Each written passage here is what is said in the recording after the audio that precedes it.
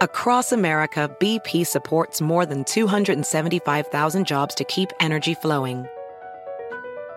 Jobs like building grid-scale solar energy in Ohio and producing gas with fewer operational emissions in Texas. It's and, not or. See what doing both means for energy nationwide at bp.com/investing in America. It's time to take your career to the next level. With over 150 graduate degree programs, the Catholic University of America, located in Washington, D.C., provides world-class academics with a student experience that educates the whole person, mind, body, and spirit. Whether your professional calling is in engineering, nursing, social work, or any of our other exceptional degree programs, encounter the best of everything that Catholic University has to offer and discover the best in yourself. Learn more today at catholic.edu/grad admissions.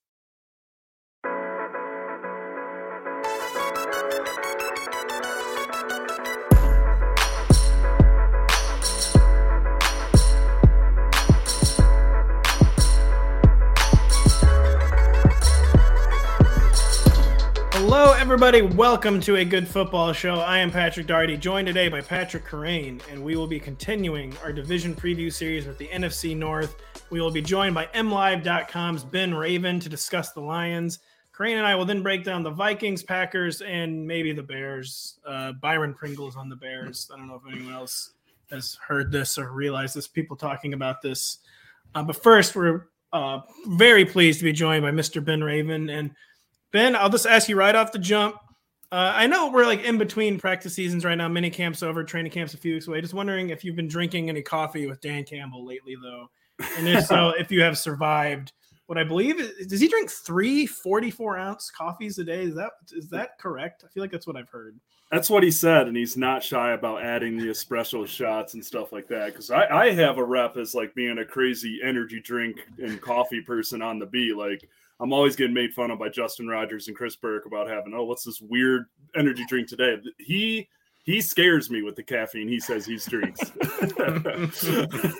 Yeah, you're drinking like so your drinking amount of energy drinks like might be enough to kill a trucker, whereas like Dan Campbell is taking so much caffeine it would probably like, kill an elephant. And yeah, I don't. Is it actually even possible to drink 132 ounces of coffee a day? Like, I guess anything's possible. You build a tolerance, right? So eventually, through years of hard work, you can get there. Yeah, that's true. He's also like 6'6" and built like a truck too. So he, he probably has a little different tolerance level than like beat writers or bloggers do. He just needs 100 ounces just to get his heart pumping. His doctors actually said it's dangerous if he drinks under 100 ounces of coffee. He's got an IV drip. I mean, I don't know why this will be the first question I'm going to ask you, but I mean, what's your go-to sicko energy drink right now? I'm a Red Bull's zero sugar type guy through and through. Monster Rehab, the tea lemonade one's good. Those two are pretty much in the rotation weekly, pretty much right there. I'm on this new Celsius thing right now that are pretty good though too when I work out. So there you go. I love Red Bull. I love. Like I'm not even saying this is a joke. I love the like otherworldly metallic taste of Red Bull, which really turns some people off. I like that it tastes like it's like some sort of alien alloy, and it's by far my favorite energy drink, actually. Well, I'm on the black cold brew train and slowly working my way up to Dan Campbell's. Yeah, you're just trying to build up to 132 ounces. I'll get there. The day you finally complete the program, the 133rd ounce hits your tongue and you just drop dead. So, anyways, guess we should actually talk football. And Ben knows a lot about football. And the first thing we wanted to ask is about Dan Campbell. And, he started calling his own plays down the stretch last season. The offense started performing much better, kind of like post-Thanksgiving especially. Got the deep game going a little bit, but Dan Campbell was kind of cagey then when he was asked this spring. I think it was in March about who will be calling plays this year. And maybe he's updated this and we just missed it in the intervening 3 or 4 months. But I mean, Ben, do we know, will it be Campbell or will it be offensive coordinator Ben Johnson calling the plays this year? I mean, and does it matter even? We don't know yet because we asked weekly, like when we would get him in mini camp and the OTAs and stuff like that. And he's just kind of tongue in cheek saying, you'll know when I know and stuff like that. But I mean, my gut was always that Campbell would call the plays with kind of Johnson kind of breathing life into the passing attack. But then mini camps, OTAs, you get in 7-on-7s, you get the offense going against the defense, and it's Johnson calling plays. So it's, every coach, every player has been hyping up Ben Johnson with every breath they've been able to this offseason. So I'm kind of changing my gut feeling a little bit that it will be Ben Johnson. But and that's just based on him saying he sat down with Jared Goff, and Jared Goff saying that he actually had input on this offense. And that's been the thing that I think has been the most important thing, is that Jared Goff's comfort under these guys. Like, I think comfort is so important to Jared Goff, and feeling like he has a voice, like that really matters to him, because he just seemed like a different mindset dude when we got to talk to him right before summer broke. 11 touchdowns, 2 interceptions, 70% completion percentage when those guys were calling the play. So, I don't know if it matters at the end of the day, because Campbell's still the head coach and he's got that oversaying decision, but I really do get the gut feeling that Johnson will get the first crack at it in the preseason, and that should be good for the passing game. The way you describe Jared Goff too, it sound like maybe a guy who was used to having zero input, and maybe is finally like really welcoming that. And maybe it was holding him back. I kind of doubt, I guess, that Sean McVay was holding him back. But he did say, he's like, I feel like I deserve this. I feel like I've deserved this input, and to see it actually come into life is really important. He's like, I'm year 7 guy now. It's like, he's like, I don't know. He just was a happier camper than he was last year when we got to meet him and talk to him. So I think. How would you even describe what the Dan Campbell offense was down the stretch? Because to me, it seemed like more design, deep shots, like a little run heavier. Maybe it's just because the games were closer though, and they could run more. And we're trying to stay what was like the biggest change you thought after Dan Campbell took over for Anthony Lynn calling plays last year? They were faster out of the huddle. There was more tempo. They were in the shotgun more, it seemed like. And they were just finding unique ways to use their guys instead of just a traditional approach. That was a slow, very painful, boring offense to watch in the first half of the season. And it was like, we felt like we were watching a different team down the stretch. The motion just felt like it blew up off the screen. The pre-snap, Amon-Ra St. Brown getting carries. I tried not to overblow Josh Reynolds, but he was a game-changing addition for that offense down the stretch, just adding a tall vertical threat. I think I just think it opened a lot of things up, and letting Ben Johnson have a voice in that room and using those guys. Amon-Ra, he was all over the place those last 8 weeks. Motion, getting the ball out of the backfield, short passes, middle passes. He's a do-it-all guy, and they kind of based the offense around him when Hockenson and Swift were banged up down there. You mentioned Josh Reynolds' addition being surprisingly important. That was my takeaway as well. Like, you just saw having a reliable guy, someone that Goff had a decent connection with, made a big difference compared to what they've been rolling out before that. Now we're looking at potentially really, really big upgrades at the wide receiver position, especially once Jameson Williams is back to full strength. What are your thoughts on this wide receiver room this year? Because Amon-Ra St. Brown has gotten decent amount of hype based on what he did down the stretch. Very exciting upside. But, as you mentioned, some of that came with Hockenson, Swift out. Now Jameson Williams added, now Shark added. How do you think targets get distributed among the wide receivers here?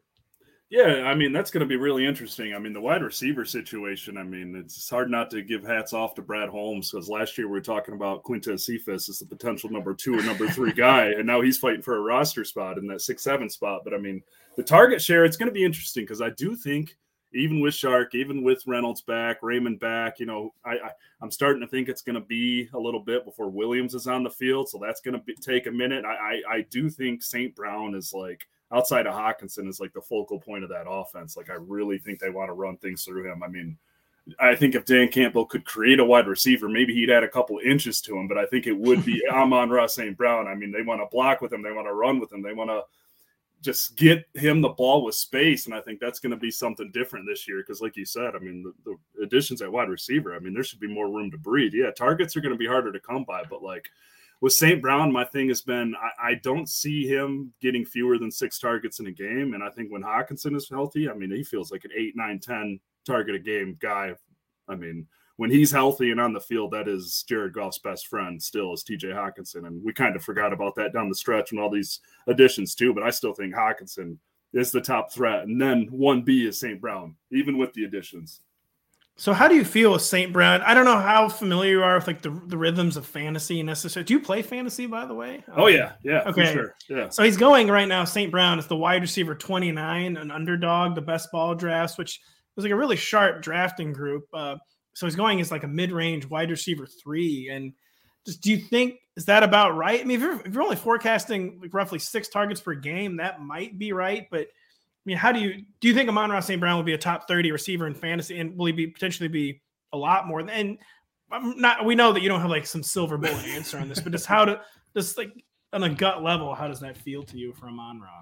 Yeah, that honestly feels about right, because there should be some hesitancy just with the additions in that room and just how Dan Campbell and those guys still want to run the ball at the end of the day with all those additions, even though. But I mean, that feels like a really safe spot, because 6 targets a game is what I feel like is his floor. Like that. Okay.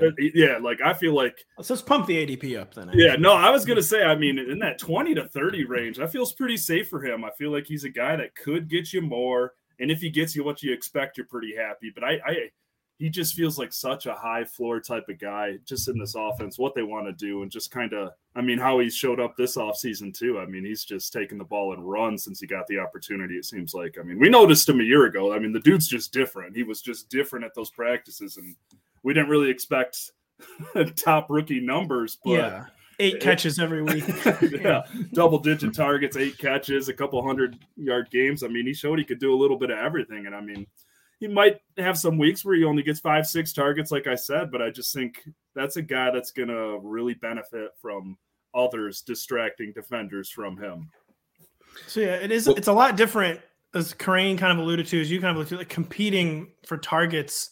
Like, now he's going to be competing for targets with DJ Shark and Jameson Williams, as opposed to Khalif Raymond and Josh Reynolds, which, like, no offense to those guys, but It is like a talent upgrade. And by the way, a quick aside, that's what made me notice the Dan Campbell offense last year, was like the fact that they made Josh Reynolds productive, like a waiver wire claim. Like all of a sudden, he's like catching deep balls every week. I know he had some chemistry left over with Jared Goff from LA, but that was like, wow, maybe Dan Campbell actually kind of, knows what he's doing with offense. And, so you mentioned, Jameson Williams, we didn't like to hear that. So you're kind of starting to feel like not ready for the beginning of the regular season. Yeah, it feels like the brakes are being pumped on that. Jameson was the one that was always saying he thought he would be ready for training camp. And I mean, they were like, yeah, maybe. I mean, the last we heard from Campbell was about a month ago. He just said he doesn't think he's going to be ready for the start of training camp. And I mean, I'm reading the tea leaves, like looking ahead. I mean, they have a week 5 or 6 bye this year. So it's kind of like, maybe they just kind of wait it out until then, maybe, is the vibe I'm getting. But I mean, if he's ready to roll, they're going to let him go. But just the last kind of word we've been getting, the last vibes I was getting from out at the team facility was that they're going to really slow it down. And, I mean, Ben Johnson was even saying, which I wasn't reading much into, that it's going to be hard to integrate him into the offense. So it's just like, no, you're going to get him out there immediately when he's healthy. I just think it might be, that's just my opinion, is after the bye week, since they have an early one. So do you think the PUP list, which is now only 4 games instead of 6, do you think that might happen? Or do you think they'll try to stay on the optimistic side and lean against putting them on the reserve PUP list to begin the year?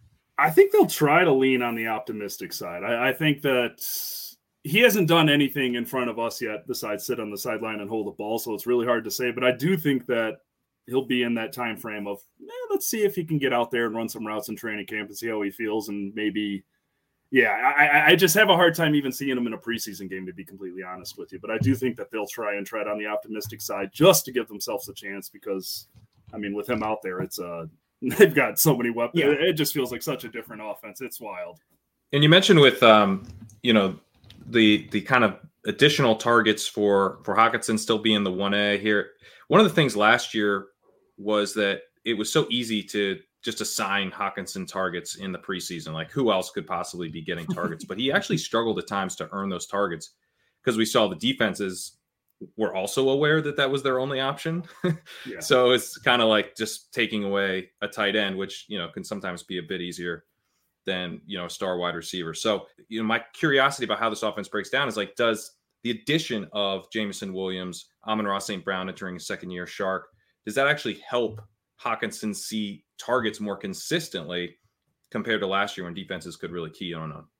Absolutely. And I mean, you hit the nail on the head. I mean, he was the only thing going to this season last year. And then I really think that he's in that 9 to 11 target range, which he was showing up as. But I mean, he was it. I mean, he was getting bumped at the line of scrimmage by 2 guys. He was getting bumped by everyone before his like even primary coverage guy was taking over. It was just, I mean, the defenses were throwing everything they had at Hockenson because there was just nothing out there. And I really do think, like you said, I mean, even St. Brown and Shark on the outside with Raymond, Reynolds, and potentially Jameson Williams. I mean, it's just, this is a guy that eats over the middle. It's a guy that's gotten a lot better at running routes, getting separation from defenders and coverage. I mean, this is, if TJ Hockenson is in one-on-one, he's going to do pretty good in that situation more times than not. So I really think that, I mean, he could even be better than expected this season because, like, even more so than St. Brown, those additions help him. That talent addition helps him. And I mean, another season with Jared Goff. I mean, we'll see. I mean, you saw it in those first 2 weeks last year. I think he had like 21 targets or 20 targets through the first 2 games, and then teams woke up and he had like. I think he averaged his first career 20 week 1 targets. Yeah.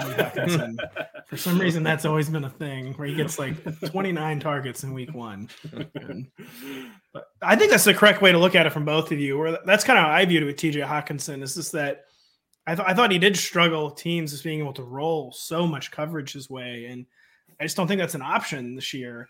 And I guess it could depend on Jameson Williams' recovery timeline. And so that's another thing I want to ask you about. Like when Jameson Williams is back, say it's week 3, week 4, week 5, whatever, from like the date that Jameson Williams is back. And again, we're aware that just because you're a beat writer, you're not going to be able to like say, this is what's going to happen. Yeah. But like from the date that Jameson Williams is back, who do you think is going to produce more fantasy points, Jameson Williams or DJ Shark?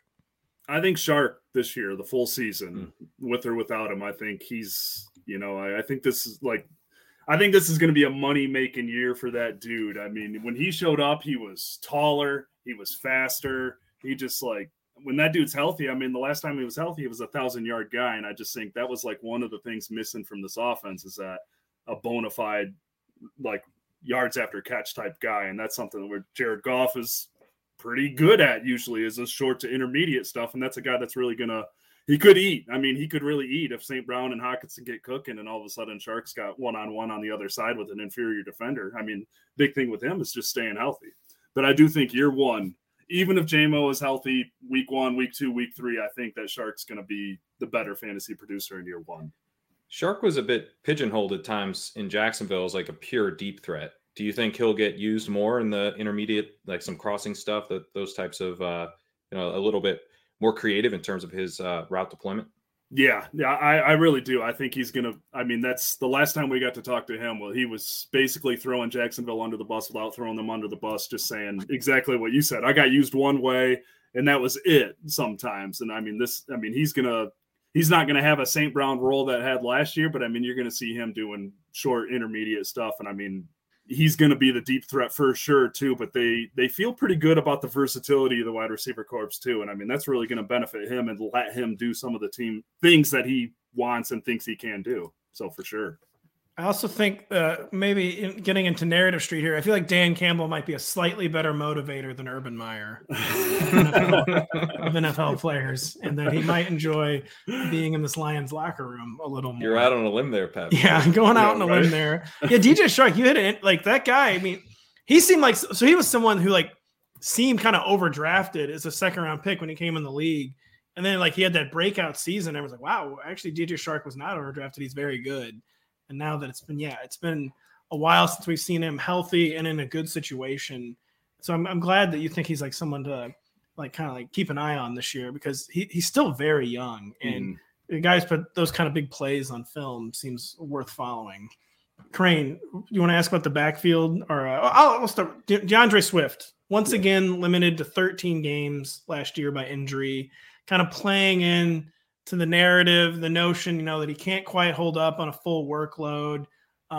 Maybe, and no one's calling him injury prone, but a guy like picks up nicks and bruises. Have you caught any indication the Lions might change his usage this year? Or are they going to try to keep him like maybe with a 15 touch range? Or is there a chance maybe he can become more of like a 20 touch guy on a weekly basis?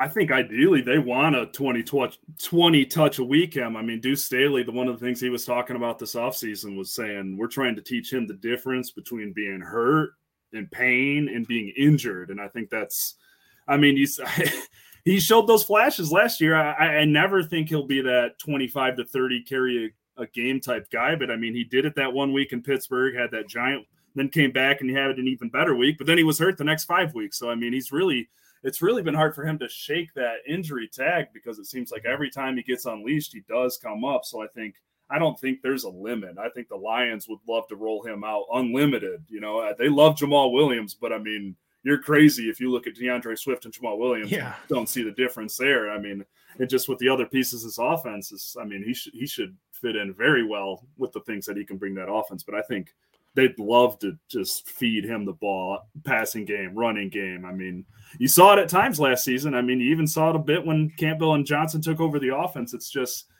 can he handle it? I mean, once again, he looks great in camp, but I mean, that's 3 times in a row, 3 off seasons in a row. He's looked really good. It's just, you know, that's kind of what I've been saying is ideally the split share between Williams and Swift wouldn't be close. I mean, they're going to use Jamal Williams. They're going to use him. They love Keep the going. guy. This is all really what we want to hear. Yeah, no doubt. I mean, they're going to use Jamal Williams. He's a short yardage guy. He's going to get some goal line looks. But I mean, there's the way they talk. There could be some looks with Swift and Williams even on the field at the same time with what Swift can do out wide. And I think you'd be crazy not to try that. But I just think that ideally sitting here right now in mid-July that, I mean, Swift should be not the bell cow, but I mean, 20 touches a game with Williams as the clear second fiddle instead of the starting running back, like 12 weeks of the year. That was the weirdest part about the Anthony Lynn offense was that Jamal Williams got the first series of like 6 straight games. Like, it was hard not to notice. Swift's not even in there for a snap until the second series of the game. And then they're already down 7-0 or 3-0. It's just, there may have been some tilted Slack chats about that around fantasy land. Well deserved. I've heard some, film breakdown talking about how Swift is not particularly good between the tackles. His rushing efficiency wasn't actually that great as a receiver, but some of his rushing numbers, advanced stats weren't particularly good. And so I'm just curious if how you see the Lions coaches in terms of how they're going to utilize him. Do they want to bring him up to speed in those areas and get him to the point where he's a true all-around weapon that way? Or do you think they're going to maybe play to his strengths a little bit more and kind of use him kind of more like an Aaron Jones, Alvin Kamara, and have someone else like Williams, or even if Williams were to, suffer an injury, they bring someone else in for that kind of more banger role. Just kind of curious how you think they view him. I think they see him as a potential all-around guy. I mean, he definitely struggled between the tackles last season, and they're not wiping that from their memory, but I think they are looking at the fact that their projected starting 5 offensive line never played a single snap together. I mean, some of the times it was Matt Nelson who was playing defensive tackle at Iowa 2 years ago at right tackle. So it's just you're going to have Decker, Sewell on both sides with Ragnow, Big V, and Jonah Jackson back in the middle. I think they're going to give him a chance behind that line and see how it goes. I mean, Jamal Williams, like I said, he's going to be involved. He's going to get looks. There's without question, he's going to get looks. I don't think it'll be 10 carries a game, but I think he will be involved in the offense. I just think that DeAndre Swift, they want him to be, and he should be, that all-around near 3 down, as near as you can get to a 3 down back in this era kind of guy. So do you think that Jamal Williams, it sounds like you do think Jamal Williams is still the unquestioned number 2 guy in the backfield, where he wasn't terribly efficient. I mean, he's never been the most efficient guy. He's more of just a really professional player, always makes his assignments, picks up the blitz, is kind of a coach's best friend type of running back. But it seemed like his efficiency dipped even more last year. I mean, do you think there's any opening for the guy like Jamar Jefferson maybe, or even Craig Reynolds produced a little bit last year? But do you think Jamal Williams is still the unquestioned number 2? Yeah, I do. And I think it's a pretty steep drop off between 2 and 3. Honestly, Jefferson, we'll see. He's obviously shown flashes, and they were working Godwin, Igwebuike into the mix last year too. And yeah, that's right. I was trying to remember who the third was. And he was playing safety a year and a half ago. So honestly, like you said, coach's best friend. Jamal Williams is the leader, one of the leaders on that offense. He's the leader in that running back room. He is unquestioned number 2, behind DeAndre Swift. And we'll see how much that is. But like you said, he was he wasn't terrible. He wasn't great. He wasn't really good. He wasn't really bad. It was mediocre plus at times. He's dependable. You know what you're going to get. But I mean, yeah, like you said, he wasn't very efficient. And the more carries he got, the less efficient he was. And it's just, he wasn't very consistent in those short yardage and goal line areas where they're probably going to try to use him again this year. But, you know, I mean, like you said, he's available. He's a pro's pro. They know what they're going to get out of him each time. And they love him on that roster. So he's going to get looks too. But yeah, pretty steep drop off from 2 to 3 and 4. That's good to know. Because, yeah, I mean, DeAndre Swift, because a guy who's missed, I guess, 7 games in 2 years, it's important in fantasy who the backup is. Yeah. And it's good to know if a guy who's actually out there seeing them play, that there's still a pretty big difference between the second. Any final thoughts on the Lions and fantasy, Ben? Do we need to still keep an eye on people like Josh Reynolds, Khalif Raymond, or are they kind of back now and they're more natural? They're going to be role players, important players, but not the kind of people like vying for like a amount of targets that's going to make them viable in fantasy. You know, not really. It's all the guys we've really talked about. Because I mean, I'm sure Reynolds and Raymond will get snaps, but it sounds like it's going to be a much, much more rotational type situation. I mean, shoot, Khalif Raymond, hats off to him last season, 5'8", running outside wide receiver at times. But no, it's you know, this offense, it's about Goff. It's about those receivers, the top 4, and until Jameson Williams gets back, and it's about Hockenson. I mean, you know, there's not really a sleeper because even if Swift goes down, you know what you're going to get out of Jamal Williams. He's not going to blow the brakes off anything. But, you know, Josh Reynolds is a guy, you know, if a wide receiver gets hurt before Williams is back, he's a guy that could probably step up into a emergency break glass in case of emergency situation. But you know, with the Lions, you know who you should have pretty much. There's not too many sleepers. You know, even if a guy like Cephas makes the roster, what's he gonna offer? You know. Yeah. I guess before we let you go, we should ask, what do you think? How will they use Jameson Williams once he's healthy, kind of feeling comfortable in the offense, kind of like has trust back in his knee? Like, what do you think like an ideal rookie year week for the Lions coaching staff for Jameson Williams is going to be?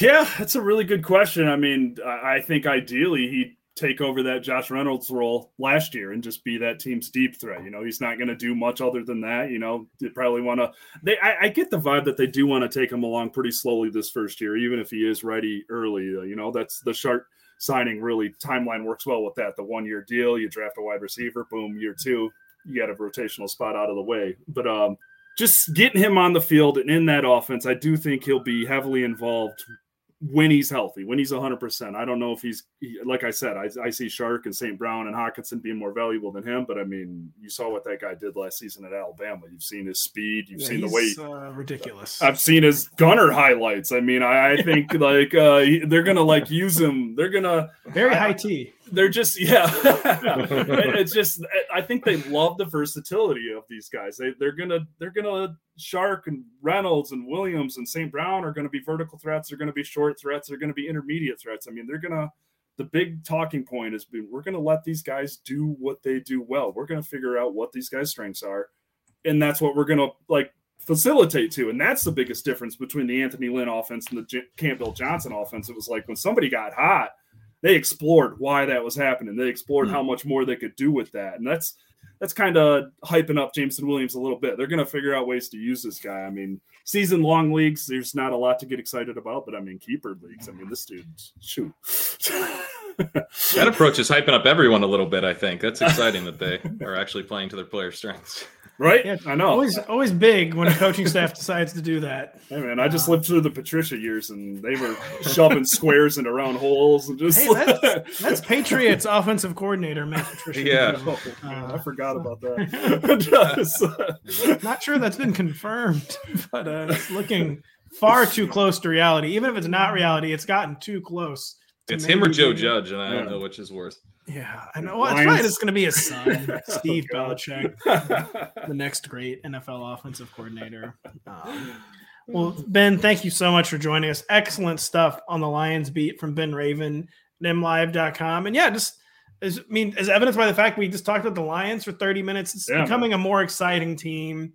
Maybe it won't be like blockbuster and redraft fantasy this year, but like there's like now a handful of truly notable guys, and that just was not the case last year. It was DeAndre Swift and TJ Hockenson, and just a very exciting team, and hopefully an exciting season for you. Because the Lions, I don't know if you caught wind. I mean, they're getting kind of hyped in like fantasy circles. Like they're kind of like one of the teams people are like pondering the over on their over-under.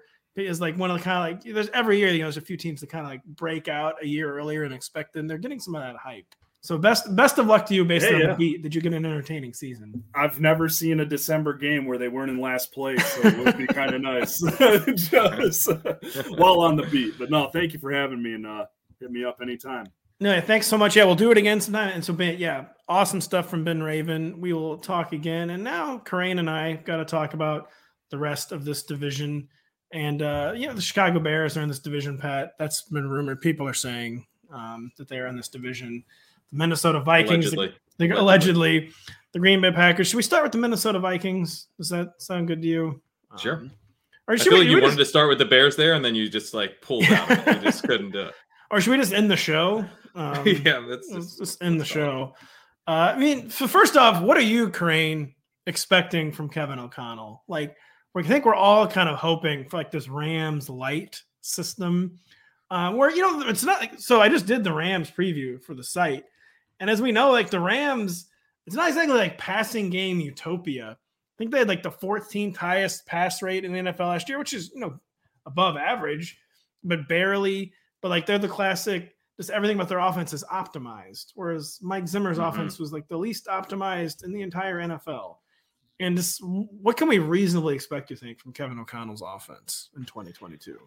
Yeah, the Rams are interesting because they got more run heavy down the stretch last year. We saw Matthew Stafford throwing interceptions, throwing some pick sixes, and it seemed like they were starting to lose faith a little bit and, kind of protecting him with more running plays. They're not a Buccaneers Chiefs style offense. They're not even like a Bills style offense in terms of their commitment to the pass. I think maybe they're more like the Packers or something. We should expect these types of offense to be pass first, but not necessarily pass heavy. But when you compare things to a Mike Zimmer offense, it's not just about the play calling, the pass run split.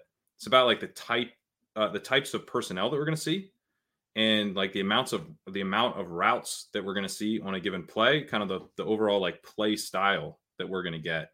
The Vikings only ran 11 personnel last year on 44% of their snaps. They were in 21, which is 2 backs, 1 tight end. In 20% of their snaps, they had 12 personnel, 2 tight ends. On 13% of their snaps, they had 22 personnel, which is 2 backs, 2 tight ends, on 9% of their snaps. And in these kind of heavy packages, we weren't always seeing both tight ends, both running backs run routes. So on a given play, there's not as many pass catchers. Like literally, there's just not as many pass catchers on the field. So I think one thing we should see with the Rams, who ran with this Rams offensive style, the Rams last year ran 11 personnel on 85% of their snaps. So almost twice as much as the Vikings did. I think that should really help the Vikings, should help Cousins. He's like going to have an extra wide receiver on the field, almost twice as much as he did under Zimmer. He's going to have better options to throw the ball, and they're just going to have more options on most plays for Cousins to look to. So the types of passing plays that we should see, I think, will just be like better, higher quality passing plays for the most part. So I think that's maybe like a slightly underrated shift that we're going to see in this offense. So what you're saying is Justin Jefferson just going to immediately set the NFL receiving record. Is that do you think that's a realistic expectation, Pat? Because if Cooper Kupp under Kevin O'Connell can have the second best wide receiver season of all time, I think it stands to reason Justin Jefferson will have the best wide receiver season of all time. I don't know why I'm going so long with this joke, but really want it to happen. Is it a joke? Yeah, that is the kind of thing. Is it a joke? Because the other day I'm like, could Justin Jefferson have like a 2,200-yard season in this offense? I was thinking this in my head and didn't share this thought with anybody. I think I actually thought 2,500 yards. So there's a reason I didn't say it out loud. I am taking Justin Jefferson almost every time over Jamar Chase because Jamar Chase in these drafts is a sort of fantasy specific point, but Jamar Chase is almost always the 105 right now, but he will occasionally fall to 106. I've gotten him as late as the 107, and you're not getting Jefferson there at all. So you can still, as long as you're just like, I'm taking Chase every time he's available, once Jefferson's gone, you'll probably get pretty good overweight on Chase, and then taking Jefferson consistently over Chase allows you to get a ton of Jefferson as well. And Jefferson to me does have the type of setup where he could just explode, like overall wide receiver 1, comfortably over Kupp type of season, depending on, maybe Kupp's target share declines by 3-4%, which would be almost expected based on how ridiculous he was last year. But yeah, I mean, he's got this setup where Adam Thielen, KJ Osborne, I think have to be respected somewhat by defenses. You can't completely ignore them, but at the same time, they're not coming for Justin Jefferson's targets. They're not coming for the offensive design. Like, if Kevin O'Connell's staying up late to design passing plays, I'm pretty sure most of them are going to have Justin Jefferson as the focal point. So he just, I think, could have a massive target share season in an offense that's just way more efficient through the air, and then also has more passing volume. And Cousins is, solid enough to facilitate that type of season. So I'm very bullish on Justin Jefferson. And even if he's just Justin Jefferson in an offense that passes more, and it improves a bit in terms of its overall efficiency, which I think should, he doesn't need any kind of like special Cooper Kupp role. He's Justin Jefferson. Like, he just needs to be in a slightly better offense, and he could have just a monster season. So, along those lines, if we're expecting just a better overall, which of course we're expecting a better overall passing environment with someone from Sean McVay's offense coming to run the show, Adam Thielen, he's the wide receiver 34 right now at Underdog. Is that are we underestimating an aging Adam Thielen, or does he seem like someone with the bottom is kind of falling out? And even if we're expecting a better passing game environment, should we not get too excited about Adam Thielen this year? I'm having trouble generating a ton of enthusiasm for Adam Thielen, partly because if we're seeing more 11 personnel, which we just will. So that means Thielen's now competing with KJ Osborne more, or Amir Smith-Marset maybe, but a wide receiver is the point, as opposed to like a second tight end. And they didn't have Irv Smith for much of last year. So, the tight end competition for targets, not super strong. I think that probably hurts Thielen more than Jefferson. Because again, I think Jefferson, he's got this versatility. He was used in the slot in college. He was used outside at LSU in his sophomore season. He's shown he can do everything at the NFL level. So he just has so many paths. It's like, who cares what personnel they're using? Justin Jefferson is going to get his, but I think it could have an effect on Adam Thielen if he's having to compete with other wide receivers a bit more than he used to. That's a good point. So then who's the third pass catcher? Could it be KJ Osborne actually, if we're having, consistently more 3 receivers on the field, or could it be a returning Irv Smith? Irv Smith is still somehow only 23 years old. I missed the entire season. Is that a lie? He's turning 24 in August, so it's like half a lie. Okay. But he's still only 23 years old. Is there any reason to get excited about KJ Osborne, or should we get back excited about Irv Smith? It was only a meniscus injury. It wasn't like an ACL, like a totally destroyed knee last year. It is strange to miss an entire year with a meniscus. What's your read on that, as who the third Vikings pass catcher should be, who that priority should be for fantasy managers? I have not been as bullish on Irv Smith as the market. I don't mind it, but it does feel like, the bull case is basically he's going to be in a Tyler Higbee role and play every snap, but he goes like 3 rounds ahead of Tyler Higbee. I'm like, I guess like there's some additional upside that we're baking in because he's this young player that we were excited about at one point. But I don't know, it feels a little strange to me. Like, I'd rather tack on KJ Osborne, who's I think usually a little bit later. I'm not drafting a ton of either guy, but yeah, I think mixing in both makes sense. And we should probably be pretty open-minded to it being either guy. Like, I don't have a strong stand on, if it's going to be Osborne or Smith. I think if you're stacking the Vikings, you should be adding, 1 or 2 of those guys, because again, I do think that we should see a bit more spread concepts, a bit less of a really concentrated target tree. So then Dalvin Cook, Pat, been a top 3 or 4 running back basically his entire NFL career. We know, we talk about this Rams system. They actually like to run. They just like to run smarter, not harder. Do we still consider Dalvin Cook a safe, top 5 running back? He's getting older. The reps have piled up. He has missed time over the years with a variety of minor injuries. But do you think like any potential like decrease in like raw volume could just be offset by better overall usage? And do you still view him as like a clear cut top 4 or 5, maybe even top 3 or 4 back in fantasy this year? Yeah, I like him going at the end of the first round in these best ball drafts. At first, I was sort of like a little skeptical because I wasn't sure if we were going to see any kind of suspension risk with him. It seems like that's not really all that. Like weirdly, no, that just like disappeared. I'm not sure if that was like settled or what, but like that situation has like disappeared off the face of the earth. And that has been a very strange thing with Dalvin Cook's offseason. Unless I missed an update, it seems like there has been absolutely no updates on his off the field issues. The last time I researched it, it seemed unlikely that he was going to get suspended, but do your own research on that because I could be off. I could be off there. But yeah, it's just been weird. It's been hard to find any information on that. So it's like, yeah, like full disclosure, it's been hard to find any information on that situation whatsoever. And it seems like maybe it has just like disappeared. And I know that sounds crazy, but like there's been no update from like anyone's lawyers or from like any DA's offices or anything. It just seems like there were supposed to be some court dates those dates came and went and there was no updates whatsoever. So it just seems like that situation has somehow resolved itself.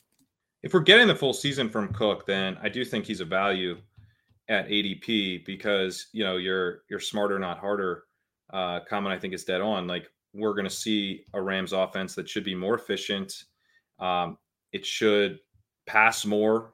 Cook has been a guy that has been utilized not a ton in the passing game, but I think, you know, similar to like a Todd Gurley in the Rams offense, like he should be getting screens. He should be, you know, incorporated to an extent in the passing game. He won't be like a true 3-down guy, but, you know, kind of similar to Jonathan Taylor type of role. And, you know, we like those kind of roles. That's pretty nice. Yeah. We don't want Derrick Henry, but we can live without, you know, a full kind of Christian McCaffrey level 3-down workhorse role, as long as Dalvin Cook is as efficient on the ground as he's been. And this is a smart coaching staff. Like, I don't think they're going to completely change up the rushing style from, you know, the Zimmer offense. This kind of has like it's a similar tree of coaches. They're totally fine with the outside zone type of schemes. So, yeah, I think Dalvin Cook should be quite efficient on the ground and will probably benefit from the offense shifting to the pass. Maybe we get some higher scoring games. Maybe we get the Vikings going out there with the goal of scoring 30 instead of the goal of, you know, holding the other team to 14 or whatever. So are you convinced that Alexander Mattison is still the clear-cut backup? I mean, I think he is. Nothing's really changed that, right? Is he still like the plug-and-play number 2 for the Vikings? This is a guy I have not been drafting a ton of, and I believe he was my highest owned running back in best ball last year. So this isn't like an anti-Madison take, but it feels like he's more expensive, I believe, than he was in drafts last season. But we now have a change in coaching staff, and they did draft Ty Chandler. And I wouldn't be shocked if Cook were to go down, it's a committee. Like, it's a rare situation where you have a running back go down and then the guy behind him gets everything. And that's what made Alexander Mattison so good. He's not a particularly talented runner. He's not bad, but he's like, I think probably kind of a Josh Jacobsian type of running back. You know, he can kind of do everything pretty well. He's fairly elusive, doesn't really hit big plays, decent in the passing game, not that like nothing special in the passing game, but certainly capable there. And so I do think he's the type of guy that might be susceptible to being in a committee under a new coaching staff, under a new GM who just brought in a cheap running back, but they did bring in another running back. So I think we should probably be like, you know, at least open to the possibility that he is not an every down player if Cook goes down, because the people that were doing that are gone. And, you know, there is a little bit more competition now than there was. That's a good way. Yeah, that's pretty good. And Madison, he would get those opportunities. He had a few good games, but a few disappointing games too. Which I guess it's a tough situation to all of a sudden just go from being a backup to the every down back. But he had a few duds. It's like the plug and play Dalvin Cook fill in too. So I guess maybe that's important to remember that he didn't like hit a home run every single time he made a start for Dalvin Cook. Not that you can really judge a guy on that, but I'll also say the Rams seem to have, they wanted to have a single back, a single lead back. It seemed like once they seemed like they kind of shifted towards Sony Michel over Darrell Henderson, and that didn't devolve into a committee. They eventually just sort of replaced the Darrell Henderson role with Sony Michel. And then when Cam Akers came back, they kind of like rushed him into a lead back role. So I do think Madison has a pretty good chance of still being the clear-cut backup. I just don't think it's quite as obvious as maybe the market does. So I generally just wait for a discount on him on any drafts and try to get some exposure, but I'm not hammering him like I was last year. Do we have any parting thoughts on the Vikings? I think we just hammered the Vikings pretty well there, didn't we? I mean, I'm excited to watch Justin Jefferson.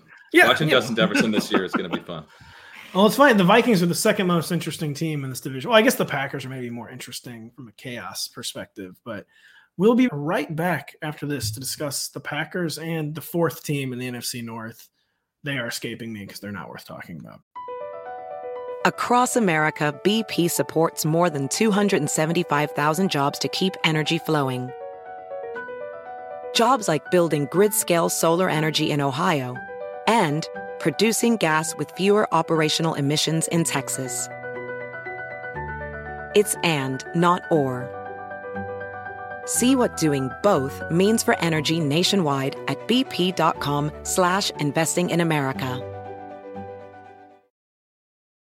Professional welder Shayna Ford used VR training developed by ForgeFX to hone her skills as a welder. The more time that you spend practicing it, that's what separates a good welder from a great welder. VR training can help students like Shayna repeatedly practice specific skills. Virtual reality definitely helps because the more muscle memory that you have, the smoother your weld is. Explore more stories like Shayna's at meta.com/metaverseimpact.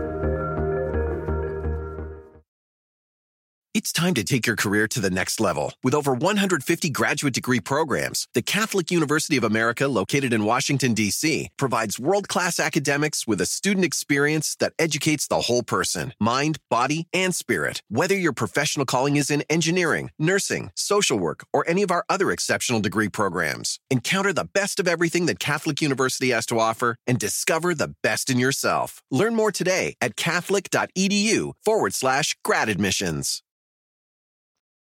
Just a reminder, if you don't have the NBC Sports app powered by PointsBet, to go download it now. The contests are free and easy to play, and you have a shot to win thousands by predicting what will happen in Major League Baseball, on the PGA Tour, and on the NASCAR circuit. We also have a special contest on Tuesday and Thursdays called Battle of the Bets, where you can agree or disagree with our experts for a shot to collect some cash.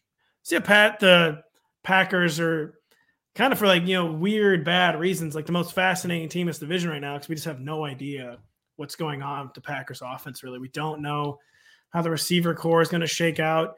I feel like we have even weirdly little clarity with the backfield, just with how many passes A.J. Dillon was catching last year and how, he profiles as a goal line type back, even though Aaron Jones has always been a good goal line back. But we'll get to the backfield in a second.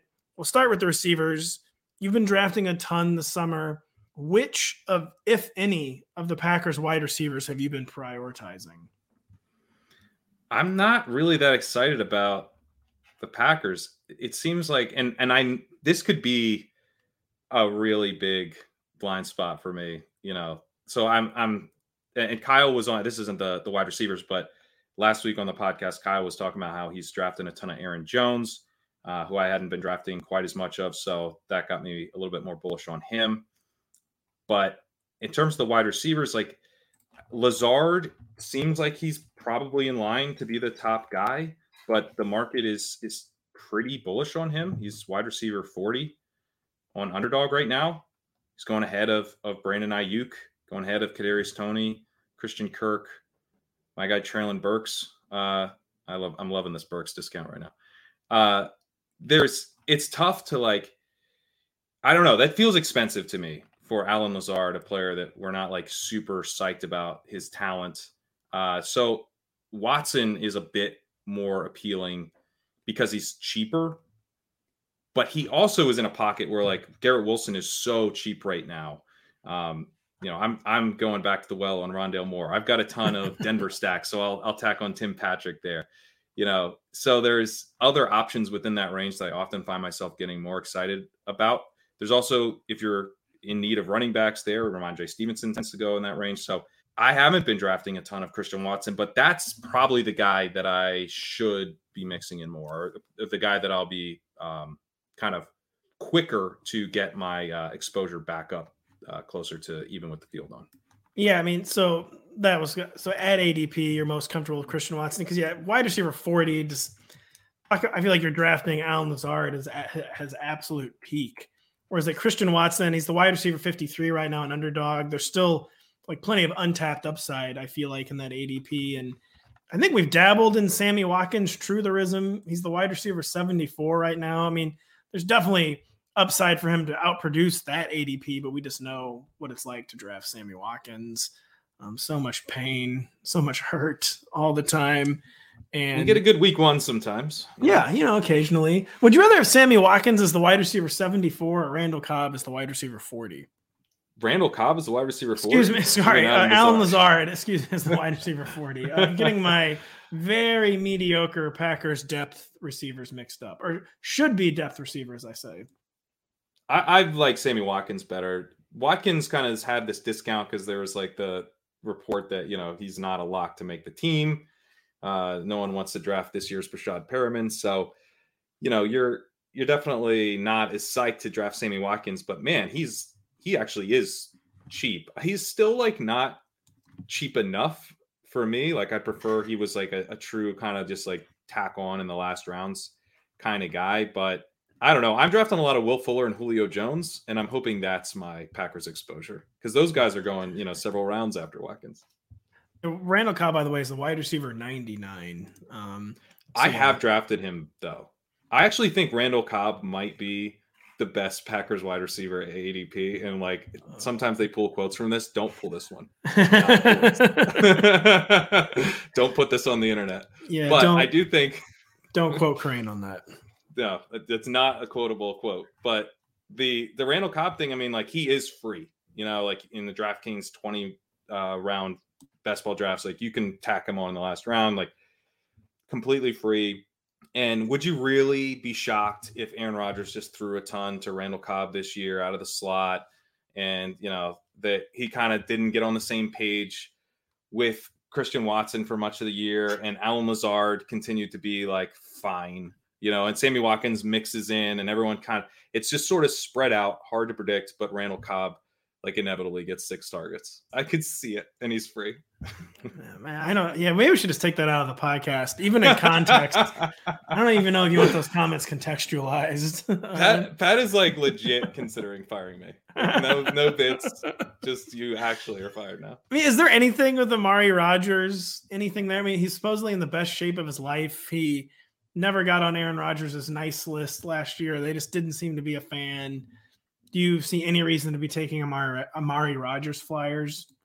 None. And I think partially because I just think Cobb is going to play over Amari Rodgers. The exciting guy here, the fun way to play this late round dart throw selection is Romeo Doubs. Right, Romeo Doubs, day 3 pick for the Packers. He's a deep threat. He showed pretty well in minicamp, and I also wouldn't be shocked if Christian Watson, this super raw player from an FCS school, has trouble getting on the same page with Rodgers early in his career. I mean, we thought Davante Adams was a bust. We thought, like, the fantasy community was loudly calling Davante Adams a bust because it's sometimes hard to get on the same page with Rodgers. The precision needed to have that chemistry with him, I think it's a pretty high bar. And so, maybe Doubs is able to develop that with Rodgers. Rodgers certainly seems like he really has his guys. Like if you can kind of earn his trust, I think it matters more than almost any other quarterback in the league. So going ultra cheap with some of these Packers options is appealing to me for that reason, just because there's so much uncertainty. I don't feel as confident about the talent projections as I do with some other uncertain receiving cores. Like, I think the Chiefs guys, it's easier to get excited about the talent of some of the other guys that aren't going really, really cheap. So yeah, I think Romeo Doubs. If you're thinking about Amari Rodgers, I would just take Romeo Doubs instead. That seems like a sensible take to me. So your Romeo's the wide receiver 100 on Underdog. Amari Rodgers didn't appear to have an ADP unless I didn't use Control F correctly. It appears Amari Rodgers does not have an ADP, and it sounds like you agree with that. Yeah, I mean, Rodgers last year basically got a look at, what they had done in the draft and was like, cool, give me Randall Cobb. And sorry about your wasted third-round pick. Yeah, that's a tough scene. The backfield, Aaron Jones is the RB9 right now in Underdog. He's A.J. Dillon's like right on the RB2-3 borderline, RB24, 25. I mean, how do you forecast this backfield? Because like I kind of hinted at earlier in the show, like things got weird down the stretch last year. Where like A.J. Dillon like caught more passes than he did in college and like high school combined. Just no one really saw that coming. We thought, a really safe thing it seems like to do for Aaron Jones after Devontae Adams leaves would be to forecast an increase in targets. But we kind of expect that every year with Aaron Jones. Like, how's this guy not catching, like 50 to 60 passes every year? And do you have a feel for how like this touch delineation might work out between Aaron Jones and A.J. Dillon? Do you think it might get more like sensible this year where like, Aaron Jones is like clearly the primary pass catcher, maybe still the primary goal line back, but what is your feel on the Packers backfield? The Aaron Jones splits are tough because, basically anytime they haven't had Devontae Adams, they've really leaned into Aaron Jones as like their primary pass catcher. And Kyle was pointing out, like, they maybe could just do that for the whole year because there's a chance that no one really steps up, which is pretty interesting. But it's tough for me to like. That's a really, really interesting bull case. But I guess I'm also skeptical that bull case plays out because Aaron Jones has never really been this high volume receiver. He's never had 75 targets in a career in a season. So, we could get a completely different usage profile from Jones than we have over, a typical season because they use him like they tended to use him with Devontae Adams out. But I also think that, you did see A.J. Dillon's routes increase over the season. And I don't think like it's one of those things where when Aaron Jones is on the field and he's running a route, he's so much more likely to get targeted on that route than A.J. Dillon. But you could also see A.J. Dillon forcing like a true split, and there's just less opportunities for Aaron Jones to be out there running those routes and get the targets, which would take away some of that really, really exciting upside for Aaron Jones to just get, the crazy high target volume that would turn him into an absolute league winner. So I kind of view this as a split. I also think that the Packers will probably be pretty good. And we could see them running a little bit more than we're used to. And maybe they're just kind of a balanced team. They've got this A.J. Dillon hammer. They're not super worried about like overusing him because they're going to be spelling him frequently with Aaron Jones. And they're kind of playing from ahead a lot. They've always been a very, very slow team. The Packers are slow every single season consistently. I don't think anything's changing there. I think if anything, we could see them maybe get a little slower since they don't feel as good about their passing game weapons. So I think both backs are probably priced correctly. I haven't had a ton of either guy right now, although, like I said, I'll probably be drafting Jones a little bit more. But also, I think completely fading them would be a bit scary. Yeah, it's just the fear that you kind of is that they could just become like interchangeable almost. I mean, it would be crazy for A.J. Dillon to like approach Aaron Jones's level of targets, but I already thought it was crazy how many targets he got last year.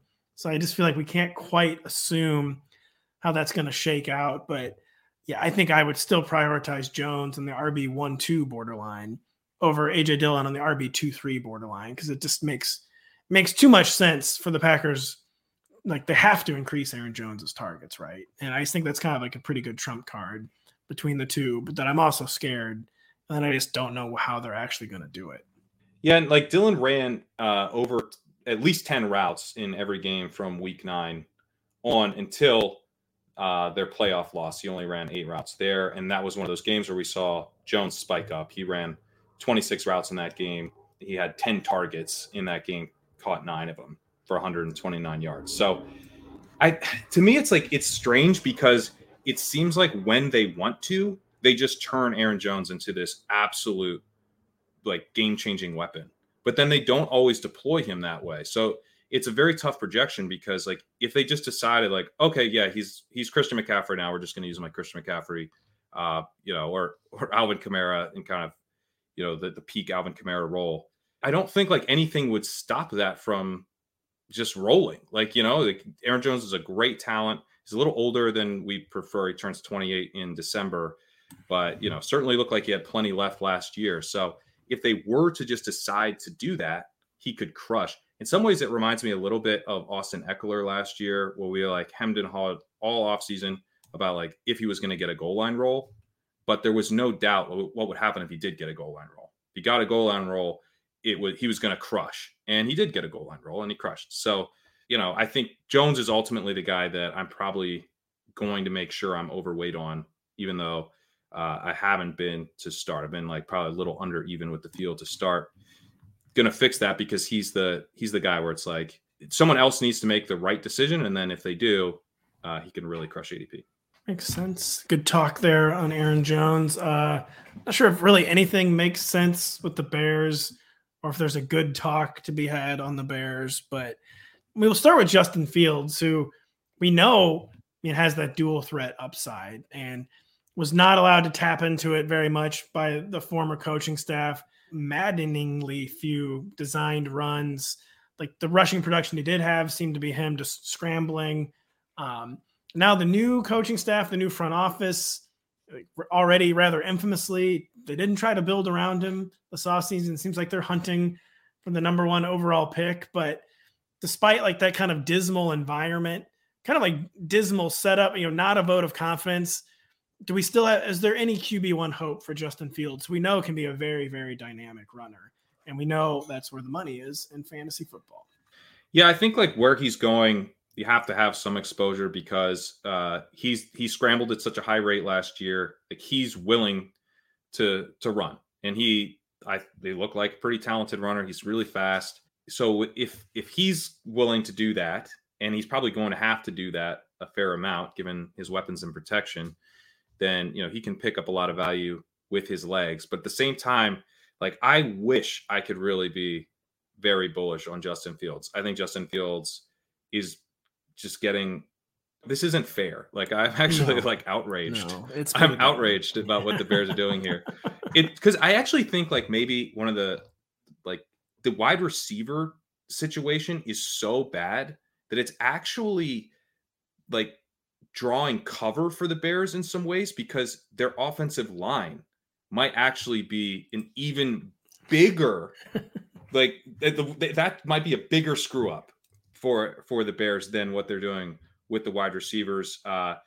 They have this 2nd round pick, Tevin Jenkins, who it seems is not a starter. And he's really struggled last year. And basically, you're looking at these projections for their offensive line this year. He's penciled in. He is as a starter at left tackle. Reports at minicamp was that he was playing as the 2nd string right tackle. So I think they're looking at a 4th rounder, protecting Fields' blind side here. This was a really bad offensive line last year, and it might be worse this year. So I mean, when you have a quarterback who struggled as a passer, badly as a rookie, and then his wide receivers get worse and his offensive line gets worse, it's not good. I mean, this could get real. I think the Bears could be horrible, just painful to watch, and I hope not. I'd love to see Justin Fields overcome this. Byron Pringle, age 28 breakout, maybe. Yeah, we have to cover these games. I don't root for bad football anywhere in the league. I want only good football out there. But I mean, I think it could be really, really bad. And even, Velus Jones is a very strange 3rd round pick where, he's looks like a very strong special teams player. They've been hyping him too. They haven't even been trying to hide him. They've been hyping him. They got to hype somebody, but he's not even, I don't know. Is he going to be a refined enough player to really provide deep shots for Fields. It seems like if you're building an offense around Field, you'd be accentuating the deep ball. And, they do have Darnell Mooney who can win downfield, but I don't think Mooney is a complete enough player to be able to handle a ton of defensive attention and still be delivering a ton of big plays downfield. And they just don't really have anything else. And like Byron Pringle, I personally think we're likely to see him get exposed as, you were okay when Patrick Mahomes was throwing the ball, but like, this feels like Lionsy, and I'm not sure there's an Lionsy last year, obviously, but I don't know that there's an Amon-Ra St. Brown here to emerge. I don't think we're going to get a Velus Jones turning into Amon-Ra St. Brown down the stretch. Darnell Mooney would kind of be maybe a TJ Hawkinson in this metaphor, where it's like, I don't think he's going to be able to handle the defensive attention that he's about to get. Cole Kmet is maybe the kind of interesting way to play this, because I think the defenses will probably be more concerned with Mooney, and you could see like a lot of dump offs to Kmet. Is like, he's going to run all the routes, and he's like capable enough that he should be, a safety valve where maybe Fields doesn't feel comfortable looking at his wide receiver 2, wide receiver 3. Well, yeah, and kind of like picking up on mentioning TJ Hawkinson, maybe Cole Kmet could be like TJ Hawkinson last year, whereas unlike TJ Hawkinson, at least Kmet does have a Darnell Mooney to draw some defensive attention. Mm-hmm. And so Cole Kmet is the tight end 14 right now, which pretty high for a guy who lost snaps to Jimmy Graham, et cetera. But do you see tight end 1 upside? Would you be comfortable with Cole Kmet as like a low end tight end 1 if you say you punted tight end in your redraft league, or is Cole Kmet already kind of at the outer limit of what you think his ADP should be? He feels about fair, because it's a volume based play. You're not that excited about Cole Kmet's talent. I don't think he's had an okay start to his career, 2nd round pick, got on the field right away as a rookie, earned a full-time role to close out the season. And now this year, I think will be in like an every down role. So, kind of in like a Gabriel Davis way, where it's like, the expectations for this type of player, in Davis's case, a day 3 wide receiver, Kmet's case, a tight end, which we know can sometimes take 2-3 years to really even get on the field all the time.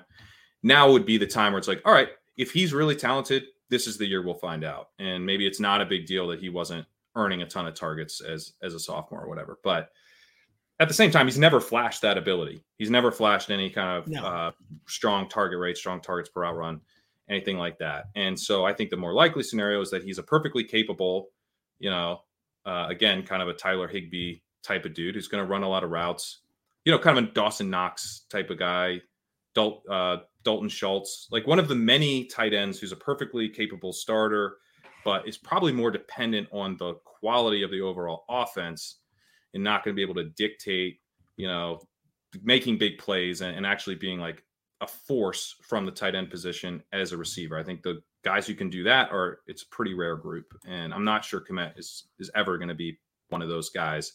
At the same time, he could be, and there's targets available. So I don't hate the play at tight end 14. I've mixed him in, but not like a super strong target for me. I do think he will exceed last year's touchdown total. Do you remember what it was? It's got to be pretty low. It was 0. Okay. So I think Cole Kmet will exceed because 60 catches for 612 yards. If he had scored like 5 or 6 touchdowns, like that probably would have made him a tight end 1 last year, right? Like you catch 60 balls as a tight end, you're kind of usually in that tight end 1 mix, but he scored 0 touchdowns, and that's a big, big problem. I mean, like Austin Hooper had a strong year at tight ends when he was with Matt Ryan and the Falcons. Like volume can do a lot for a tight end. And normally I personally trying to figure out which tight ends I think are potentially like breakouts from a talent perspective and go overweight those guys. But at a certain point, like the realistic options for those players are gone already because there's only so many guys that really can be that guy. So, I don't think Kmet's overpriced because he does have a strong path to a volume-based low-end tight end 1 season for sure. Yeah, and that volume should stay there. And Jimmy Graham, I joked about it, but he is gone. Like Jimmy Graham will not be there to command red zone targets for whatever reason.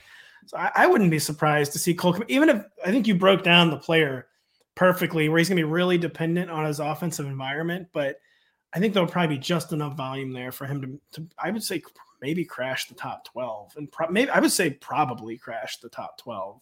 Because that touchdown rate's like flukily low for a tight end that's getting almost 100 targets. I mean, usually that kind of target's going to get some red zone looks. So, yeah, I don't know why. For some reason, I just talked myself into Cole Kmet live on the air.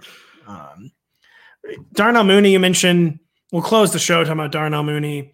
He's the wide receiver 28 right now on Underdog. Ideally, he would be the number 2 receiver on a good team, maybe even a number 3 on like a great team, but he's the number 1 on a bad team. Do you think there'll be enough volume there for him to be wide receiver 28, or will the offensive environment just be so bad that Darnell Mooney's just kind of not a value like at any price? What do you think about Darnell Mooney and his midsummer ADP? He does strike me as a little overpriced. It seems like we're projecting volume to get him to this level. And I don't want to be betting on, a volume play on the Bears offense this year. I've talked about how bad I think it could get there. And I don't think Mooney's that good. Like, I don't think Mooney's bad, but you summed it up perfectly. Like, in an amazing offense, he'd probably be a number 3 wide receiver. And, again, like the defensive attention is probably going to be an issue here. I think they'll move him around the formation. He's playing in the slot some last season. I don't think he'll just be kind of running empty, deep routes. Like, I do think that he will be kind of a true number 1 in the sense that he'll be used on the outside, on the inside, on a variety of depths. And, he'll be the first read, I'm sure, a ton. But, you're betting on him right now over Amon-Ra St. Brown, who's wide receiver 29. Chris Godwin's fallen behind him, which makes some sense because of the injury. But certainly when we're thinking about who we'd rather have in the fantasy playoffs, I think it's pretty easily Chris Godwin. Elijah Moore, who's got some concerns about, maybe how many routes he's going to run. Probably rather have Mooney than Elijah Moore, I guess. But you could talk me into that. But I think, Devonta Smith, who, I don't know. To me, I'm not sure I want him over guys where I think Moore and Smith could be much better than Mooney as players. And so, he feels like a little overpriced to me. I think maybe more in the kind of wide receiver 33, 34 ranges where he'd start to feel a little bit better. And you're getting to bet then on, okay, Fields does somehow overcome it all. And you have this guy's number 1 weapon at a pretty nice discount. But there's some guys whose ceilings I like better than Darnell Mooney. But we can't let you close this pod out, Pat, without hearing from DMont Nation. Oh, gosh. Well, I was going to say, you talk about Darnell Mooney moving all over the formation. Velus Jones, by the way, lining up in the slot and in the backfield, apparently. Yeah. So keep an eye on Velus. Boy. But, David Montgomery, that's the final year of his rookie contract. Classic. They're going to ride him to the wheels fall off, probably. It's bad offensive environment, really bad offensive line. But the Bears kind of strike me as one of those teams. Every year there's 1 or 2 teams where game script doesn't really matter. Game flow doesn't really, they just have no choice but to run. Do you think that's the case with DMont? And would you feel comfortable with DMont as your RB2? I don't feel comfortable with DMont ever. That's fair. I'm not sure I've drafted him. He's the RB20 on Underdog right now. Yeah, just not interested. Do you think Khalil Herbert will kind of eat in maybe to his workload if he's not in this new brain trust long-term plans? Or do you think it's more likely that, they just give DMont, it's a rebuilding year, they're just trying to get the number 1 pick. You think they just give DMont as many touches as he can handle? I guess that's possible, but they're talking about changing up the run scheme a little bit, which is never a great sign for an incumbent running back who's purely a volume play.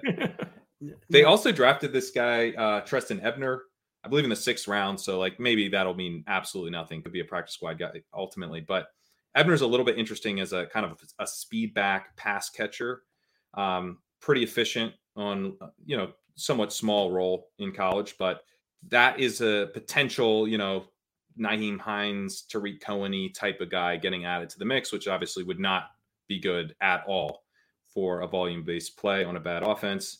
And then I just think Khalil Herbert is good. And I'll occasionally get,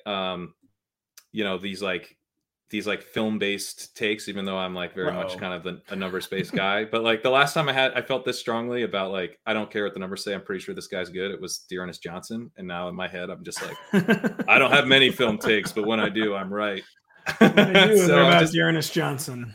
Herbert. So I'm feeling good about Khalil Herbert. But Khalil Herbert, I was drafting a lot of at one point, and then I was like, are you really going to be super heavy a 2-down running back on a team whose offensive line you're terrified of? And then who's also not the starter. Who's also not the starter. Yeah, backup running back. Yeah, so I'm not pounding Khalil Herbert anymore, but I do think like he's maybe a mild concern for Montgomery, who Montgomery's again, like he's fine. Like he's not bad, but like, he breaks tackles, but he doesn't pick up a ton of yards after contact. He's just not that fast, and he's okay in the passing game, but he's not like ultra dynamic. So I think you're just kind of betting on like nothing gets weird at all in the Bears backfield. And then Montgomery probably pays off this price tag, but kind of anything goes wrong, and they get a chance to see Herbert a little bit more, or, I just think things could devolve for David Montgomery pretty easily. They could. That's just the theme for this Bears team in general. Things could devolve pretty badly. They're like a heartbeat away from Byron Pringle being the number one wide receiver, or Velus Jones, I guess. So yeah, Dante Pettis might play snaps for this team. Hey, Dante Pettis didn't get a fair shake in San Francisco or from the Giants. Dante Pettis, truther is Montgomery. I think Kyle Shanahan trades up for a guy, you take notice. But then I should know every time Kyle Shanahan trades up for a guy, he immediately starts loathing them for some reason. Yeah, when Kyle Shanahan trades up for a guy, maybe Kyle Shanahan should take notice. I know, seriously. Trey Sermon debacle, the Pettis, Joe Williams. Trey Lance comes to mind. Trey Lance.